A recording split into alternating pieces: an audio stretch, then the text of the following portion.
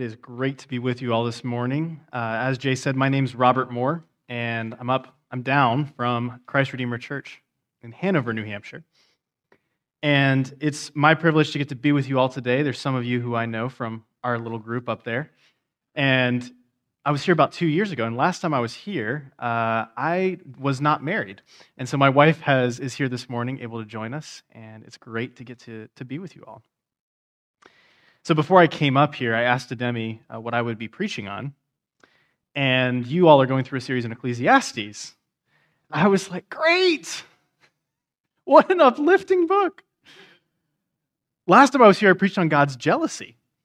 So I guess I can't really complain. It seems like I have a theme here. But actually, I really enjoy going through these types of books, Judges, Ecclesiastes, some of the places in Scripture that tend to be a little bit harder for us to see God's grace and the truth of the gospel. I think for me, part of it is because in a weird way, I think it feels easier to see the beauty of Christ when it's contrasted with things that seem kind of obviously wrong or hard to understand. And Ecclesiastes, I think, is a book that describes plenty of hard things that are hard to understand. So where have we been so far? Or at least where have you all been and I was in the weeks leading up to coming out here to see y'all? Well, in chapter 1, we saw that all is vanity. Wisdom is vanity. Madness is vanity. In chapter 2, we see that pleasure is vanity. Wealth is vanity. Wisdom, though, might be better than madness, but both end up at the same result of death. See, hard work is vanity. Struggle is vanity. And then we get this nugget of goodness in the midst of it. In chapter 2, verses 24 to 26, there is nothing better for a person than that he should eat and drink and find enjoyment in his toil. This also I saw is from the hand of God, for apart from him, who can eat or who can have enjoyment? For to the one who pleases him, God has given wisdom and knowledge and joy, but to the sinner, he has given the business of gathering and collecting. Only to give to one who pleases God, this also is vanity and a striving after wind. And yet we go on. In chapter 3, we see again this nugget of goodness. Be joyful and do good. Eat, drink, and take pleasure in the work God has given us to do. This is God's gift to mankind. Even justice and righteousness as pursuits for the sake of attaining just those two things is ultimately vain and corrupted. Rejoice in your work because that's all you have. From dust we were made, and to dust we will return. And we continue in chapter 4, yet more vanity. For those who do evil and those who are afflicted by it, there is only vanity and a lack of comfort. And we see all these different wise sayings describing, among other things, the importance of having community, friends, and family. And so this brings us to our passage for this morning. And I want to go ahead and read that before we get started. Ecclesiastes 5, verses 1 through 7. Guard your steps when you go to the house of God. To draw near to listen is better than to offer the sacrifice of fools, for they do not know that they are doing evil. Be not rash with your mouth, nor let your heart be hasty to utter a word before God. For God is in heaven and you are on earth. Therefore let your words be few. For a dream comes with much business, and a fool's voice with many words. When you vow a vow to God, do not delay paying it, for he has no pleasure in fools. Pay what you vow. It is better that you should not vow than that you should vow and not pay. Let not your mouth lead you into sin, and do not say before the messenger that it was a mistake. Why should God be angry at your voice and destroy the work of your hands? For when dreams increase and words grow many, there is vanity. But God is the one you must fear. Okay. Fear of God. Here we are. And as we dive into this passage this morning, I want to give a little bit of an overview of where I want to head with things. So the first question I want to ask that I think this passage is really focused on is, how should we come to the Lord? What should be our posture before him? What do we look like? What does the person who truly loves the Lord and seeks to know him, what does he look like? How should we come to the Lord? I think the next question there that makes a little bit of sense to ask is, why don't we come as the preacher directs us if we indeed come before the Lord at all? And finally, what happens when we do come to the Lord, as our passage this morning indicates we should? So how should we come to the Lord? Why don't we? And what happens if we do? So how should we come to the Lord? Well, verse 1, guard your steps when you go to the house of God. To draw near to listen is better than to offer the sacrifice of fools, for they do not know that they are doing evil. I think you can sum that up a little bit as come carefully. Coming before the Lord, the God of the universe, is an exposing, difficult thing to do. If it feels easy and comfortable and like you're just going through the motions, then chances are that you might be coming before him foolishly. Because when we come before the Lord, we come before someone who knows us fully, who knows everything and every twist and turn and corrupted motive in our hearts. And I'm willing to assume that most of you are like me or have been at some point. And when you go to spend time with the Lord, maybe outside of Sunday mornings, we sort of have this idealized view of like what that looks like. I mean, you've seen the Instagram posts with your coffee next to the Bible, with the beautiful sunrise in the background as you're enjoying your time with the Lord and just getting all these beautiful nuggets of truth out of his word.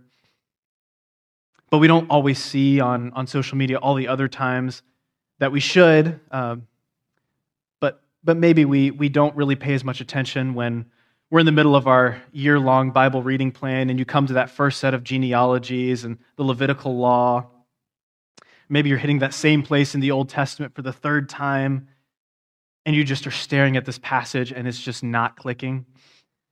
And you just kind of zone out and you're like, okay, what am I supposed to be getting out of this again? It's hard for us to be aware that coming before God every time is a significant, meaningful moment. But I think in some sense this makes sense to us because if we talk about coming before God, if we think about it in terms of a relationship, I mean, think about marriage. When you're dating, it's somewhat easy, as long as you're less oblivious than I am, to remember that the time you have with the other person is special and significant. But my wife and I joke about how we'll be sitting with each other on the couch watching a show or something like that, and then suddenly one of us will remember that the other person is there, and then, she'll reach out and hug me, or there's just all of a sudden this change in demeanor that comes across when you recognize that there's someone else there that loves you and knows you and cares about you and wants to spend time with you. But when you're dating, this is sort of kind of something that we're used to. The time feels more special. But as you're in a relationship with someone for longer and longer and longer, it becomes easier to take that person for granted. And if that's true for us when we've been married 7 months, I can only imagine how easy it can be to take your spouse for granted when you've been married a little longer. Or when you've known someone for a little bit longer.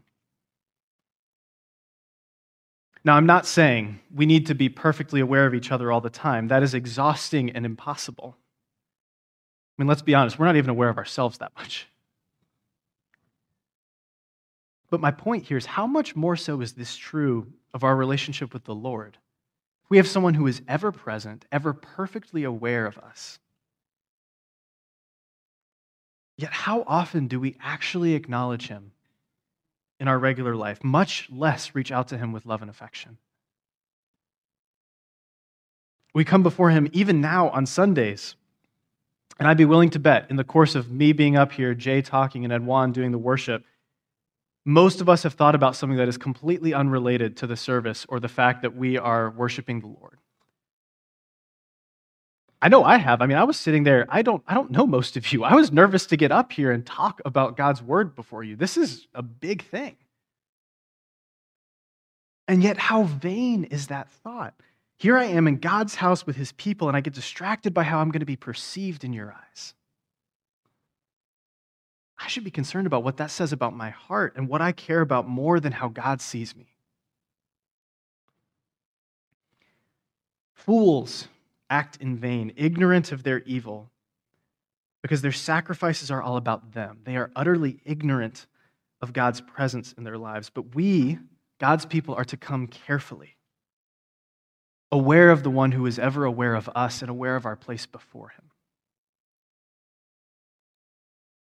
But the preacher continues, verse 2, "Be not rash with your mouth, nor let your heart be hasty to utter a word before God, for God is in heaven and you are on earth, therefore let your words be few." We're not just to come carefully, but we are to come ready to listen. There is a danger in being quick to speak before God. And this passage calls to mind, to me, James 3, and the importance of taming the tongue. In James 3, verse 6, he says, "The tongue is a fire, a world of unrighteousness. The tongue is set among our members, staining the whole body, setting on fire the entire course of life, and set on fire by hell." We should anticipate that even our prayers and desires that we present before God are twisted by sin and unrighteousness. Now, by all means, be honest before God. In fact, that's the next command here. But we have to be careful. We can't pray simply as though we know what is ultimately best for us. Verse 3 is kind of odd. It's kind of hard to understand, I think. "For a dream comes with much business, and a fool's voice with many words." The second half of that's a little easier, but a dream comes with much business. I think what he's talking about here is this idea that if we come to God with some golden, dreamy outcome for a situation that we want to see happen in our lives, we tend to do so with an action plan in mind. And with that comes this idea of all the different steps that God needs to fulfill to make it so that we get this dream that we want. There's a lot of business we think that God needs to accomplish for us in order to make this happen. And in all that frantic desiring and wanting of something that we see as good for us, we lose our ability to hear God's voice. We lose our ability to hear God's response, and we lose our ability to hear his word being spoken to us. Because our worship becomes about getting what we want rather than understanding what God's plan is, understanding how we fit within his goal, his design.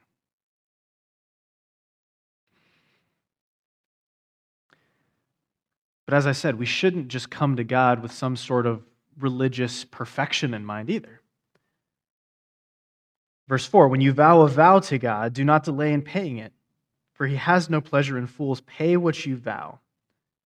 It is better that you should not vow than that you should vow and not pay."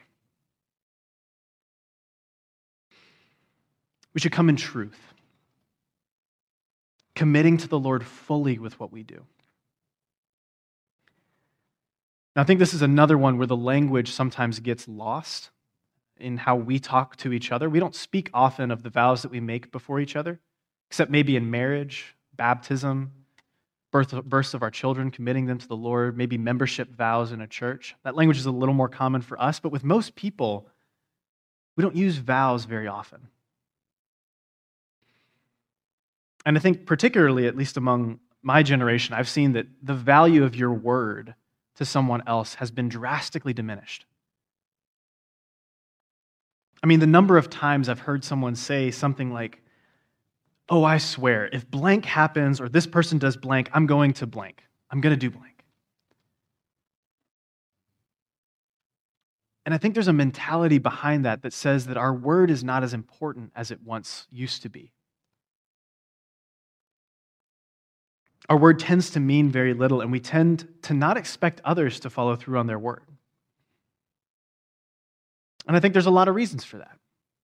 We could go into the problems with how social media affects our communication, or how fear of missing out on better things in life leads us to go back on our word if we commit to something, or any number of other things. But I think there's at least one universal reason for why people don't follow through on what they promise. And I think this is why the command that is being given here by this preacher to the people, I think there's a reason for this that goes beyond just him trying to help people understand that their word is meaningful. Because to this group of people, vows were incredibly important. And yet I think whether you're someone who lives by their word or someone who struggles to live by their word, the common reason for this command is that we don't have the power to make many of our promises happen. Whether our sinful nature leads us to go back on our word or something happens that we have no control over to make us not able to do something we said we would, we can barely fulfill our own promises. I mean, even the vows we make to each other in marriage, we tend to fail at. And I think this is the truth that the little proverb in verse 5 is getting at. Don't make promises you can't keep to the Lord, because that is sin and vanity, and in some ways that assumes an equal partnership with God. That's saying, I can promise this to you because I have just as much power as you in this relationship. So we see a similar thing in Matthew 5 when Jesus is speaking. Matthew 5, verses 33 to 37, he says, "Again you have heard that it was said to those of old, 'You shall not swear falsely, but shall perform to the Lord what you have sworn.' But I say to you, do not take an oath at all, either by heaven, for it is the throne of God, or by the earth, for it is his footstool, or by Jerusalem, for it is the city of the great King. And do not take an oath by your head, for you cannot make one hair white or black. Let what you say be simply yes or no. Anything more than this comes from evil. It comes from this assumption of our ability to make things happen. But we don't have the capacity to follow through, especially when it comes to things relating to our own salvation, and yet we try to bargain with God. I mean, how many of you have ever done that thing where I promise to follow the Lord if you'll just do this for me? Lord, I know I haven't been reading your word as much as I should. I know I haven't been praying to you as much as I should. I know I haven't been living as you want me to live as much as I should. But if you'll just do this thing for me, if you'll just give me this, then I'm all yours. I mean, I do this all the time, and I don't even notice it sometimes. Even when I think about carving out time to spend with the Lord on my own, it becomes this game of, well, I'll do that as long as I can knock this out and this out and this out and this out. But I'll make time for the things that are important to me. But we bargain with God. And we convince ourselves that we can tell the truth when we promise to Him, when we make vows of what we'll do for Him. But with each of these commands, I think it's easy to see how quick we are to fail at them. And I think this is part of why the preacher ends this section of Ecclesiastes with his final command. Verse 6. Let not your mouth lead you into sin, and do not say before the messenger that it was a mistake. Why should God be angry at your voice and destroy the work of your hands? For when dreams increase and words grow many, there is vanity. But God is the one you must fear. We are to come carefully. We are to come ready to listen. We are to come in truth, and we are to come in fear. And I don't think this is just about coming back to sins coming out of our tongue and trying to avoid that command that we were just talking about again. I think it's related, but the attitude here in this passage is different. And the key comes in these last two verses, but particularly in verse 7, where we see that we're not just to be aware of our place before God, but of God's power and authority to judge our many words and actions that we use to try to justify ourselves before Him. These fools that present their vain sacrifices and use many words to sound religious, praying to God. All of this is an effort to justify themselves. And this is why the preacher points to the importance of fearing God. Because I think the most fundamental reason for why we do not come to the Lord as the preacher describes we should be in these verses is because we do not truly fear God. Why don't we come to him? Because we don't understand what it means to fear God. Or if we do, it seems like it's too hard, it's too impossible for us to accomplish. Because to fear God is not just to be terrified of him. To fear God is to revere and stand in awe of him. The goal that our passage seems to be pointing us to this morning is this, that we would worship God in his house with reverence and awe.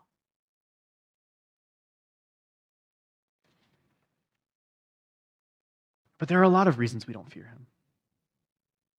Maybe we don't think fearing him is really good. Maybe we think other things are more important to us. Other things are more worth fearing than God. But whatever the reason is, I think it reflects the fact that we don't understand what it really means to fear God. I think one of the most common ways we tend to think about fear of the Lord in church is that it's some sort of necessary evil that we have to do. Like you hear this a lot in how people tend to talk about the God of the Old Testament and the God of the New Testament being two different gods, or God changes his character and becomes really graceful in the New Testament. It's the same God.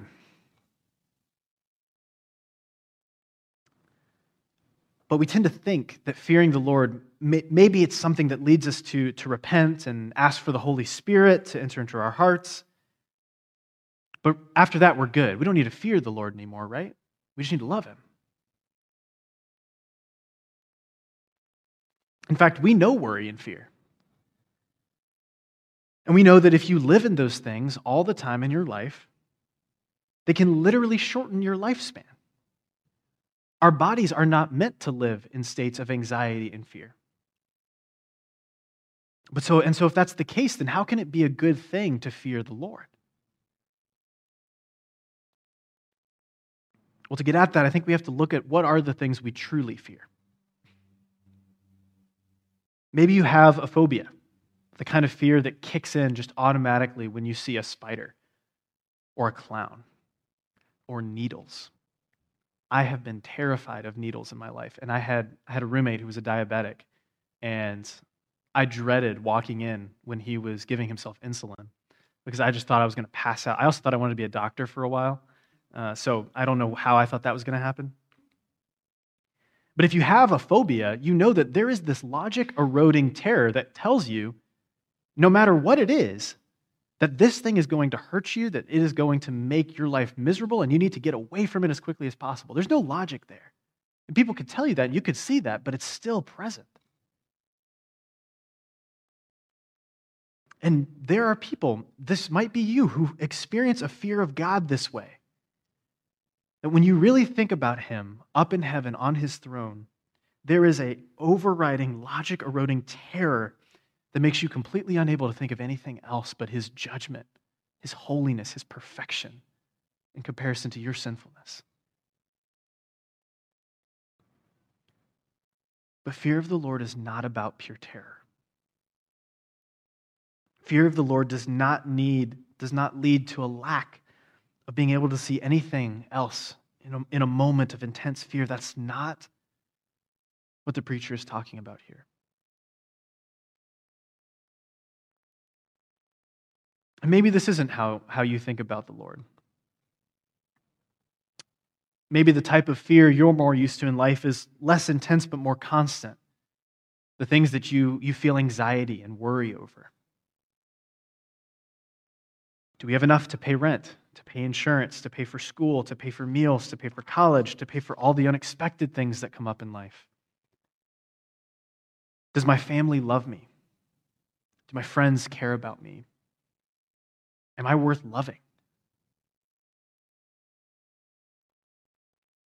whatever it is, there's a common thread in our worry that what we have to do something or say something to make us feel like we're enough. To make us be okay, we have to do something now to fix the situation that we're afraid of. And if we don't, whether it's in pieces or all at once, we feel like our life is going to come crashing down around us.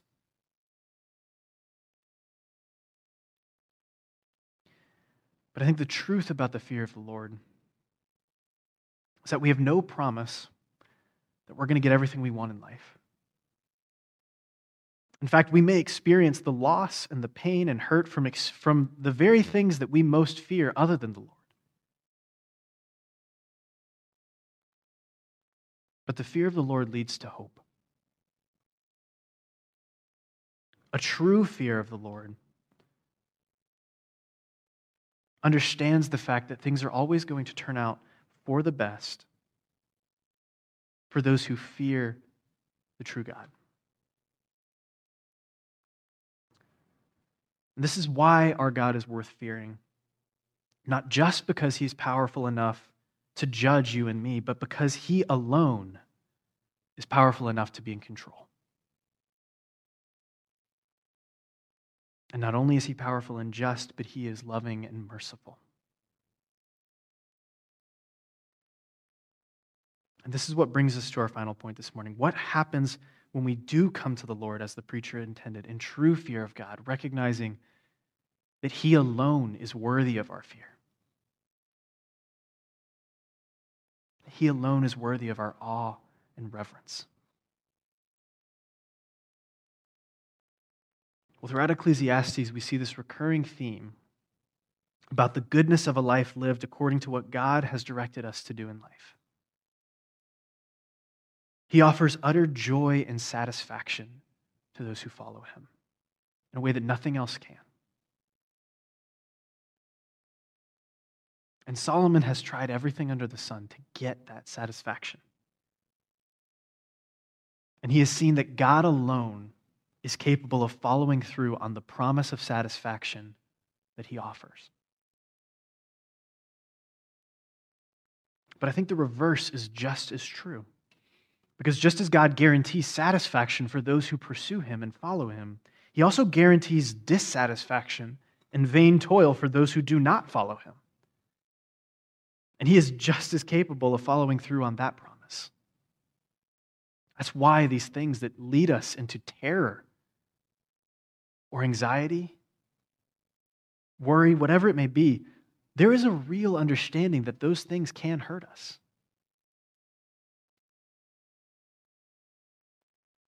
This is this fact that God can follow through on the inverse of his good promise to his people is part of why the psalmists can pray so boldly and confidently that God will visit sorrow upon their enemies when they are hurting. Because there is a promise that judgment will come. But true fear of the Lord, yes, at first will lead us to repentance. Because you cannot look on the holiness and good and perfection of God without recognizing how inadequate we are in comparison.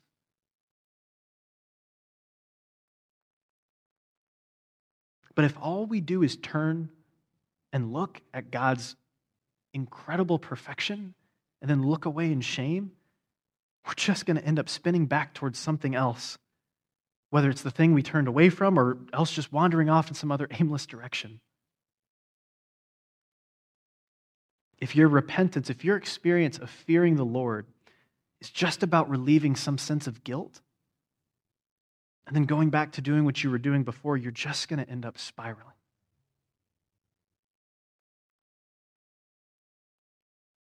But when you come to the Lord, as the preacher talks about here, when you come carefully, when you come ready to listen, when you come humbly, you will see that true fear of the Lord comes not just when you see his power, his perfect judgment, but when you see his perfect love as well. Yes, fear the Lord and repent, but fear the Lord in love and rejoice as well. John Bunyan, a Puritan writer, describes the proper attitude of one who fears the Lord in a treatise he wrote as rejoicing with trembling. And I think that's such a good way to describe what fear of the Lord looks like. Because contrary to every other fear in life, which leads us to one of these negative sensations of terror or anxiety or worry or something that just feels wrong, fear of the Lord leads to rejoicing. And the reason we can rejoice is because, as the preacher says in Ecclesiastes, it is in a life lived fearing God that we find the satisfaction that we most deeply desire. And the reason for this is that our satisfaction is not something that just makes us into a pleasant, peaceful people who will never suffer. I think sometimes that's how the world looks at Christianity and sees, oh, the satisfaction they're going for, they just want to be sheeple. And while we are sheep, we're in need. It's not a fear that comes in ignorance. It's not a satisfaction that can't withstand the realities of life. No, the satisfaction that the Lord promises his people is one that can endure every hardship that this sin-corrupted world and our own sin-corrupted hearts can throw at us, no matter how traumatic, no matter how painful, no matter how just heart-wrenchingly awful. And this is true because we have a Savior who died so that God's wrath and judgment might be satisfied, giving us the capacity to live lives not toiling in the foolishness of some secular view of the good life or some religious mindset that seeks to earn salvation, but instead living lives under the one whose yoke is easy and whose burden is light.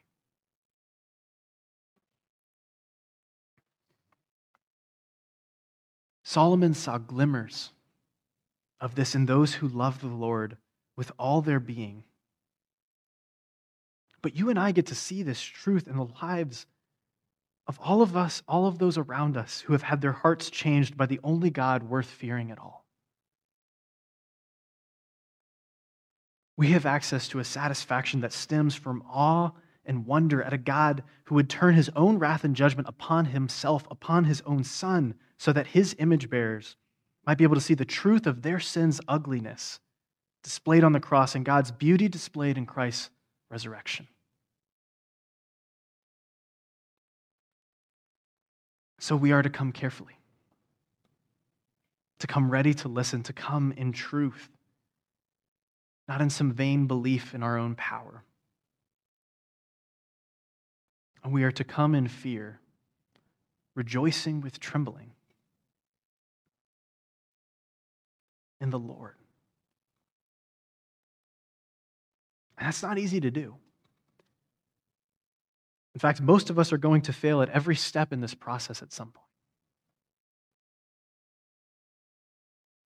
And we're going to forget what it means to fear God. And when we do remember, we're sometimes going to remember some skewed view. We will continue to fear other things more than him, or else equate a fear of God to terror or anxiety.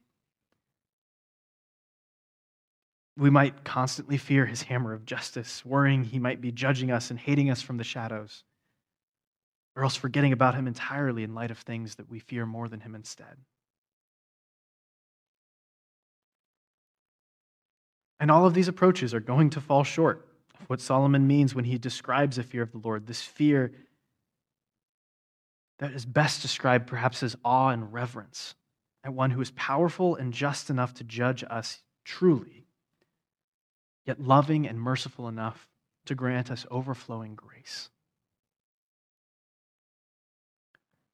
And it is through this grace directed towards us that we will find the capacity when we fail to come back to the Lord, to come carefully,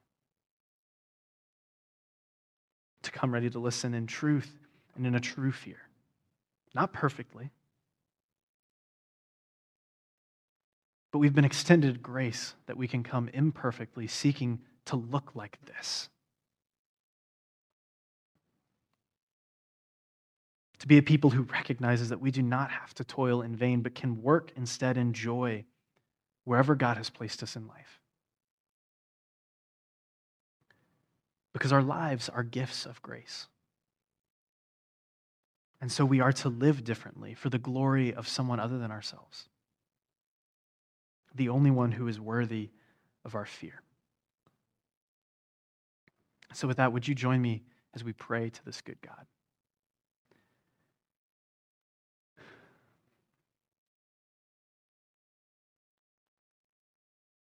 Heavenly Father, it is easy to look at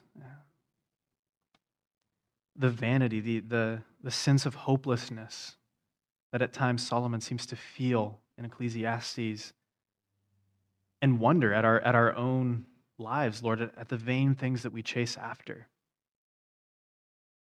Lord, when we go to bed at night, anxious about the coming day, anxious about the coming weeks, years, months, feeling the pain of something that we feared would come to pass and finally did. Lord, it's in those aches and pains, the wounds that our sin-corrupted world inflicts upon us, that we inflict upon each other. Lord, it's in those moments that it is hardest to see you, to come to you, guarding our steps, ready to listen to your word. Because we see so much suffering and misery around us, Lord. We feel that reality. And yet, Father, we know that your Son experienced that reality more fully and deeply than we can imagine. For God, when he took the burden of our sins on that cross, he understood us more deeply than we can ever imagine. And Lord, he understood your punishment, your justice, in a way that we will never have to. Father, we thank you for that abundant, overflowing grace and mercy that you extended to us. Lord, we thank you for your Son who gave us the Holy Spirit in his absence. Lord, we thank you for the counselor who can direct us when our hearts are confused. And Lord, I pray that you would help us to grow in wisdom. Lord, that we would seek to live lives chasing after you. Lord, desiring to be in relationship with you above all. Not forgetting you as we want to do, Lord, but instead remembering the only one who is truly worth our fear, our awe and reverence, Lord. And I pray that you would help us to lift our hearts in joy as we sing to you now. It's your name I pray.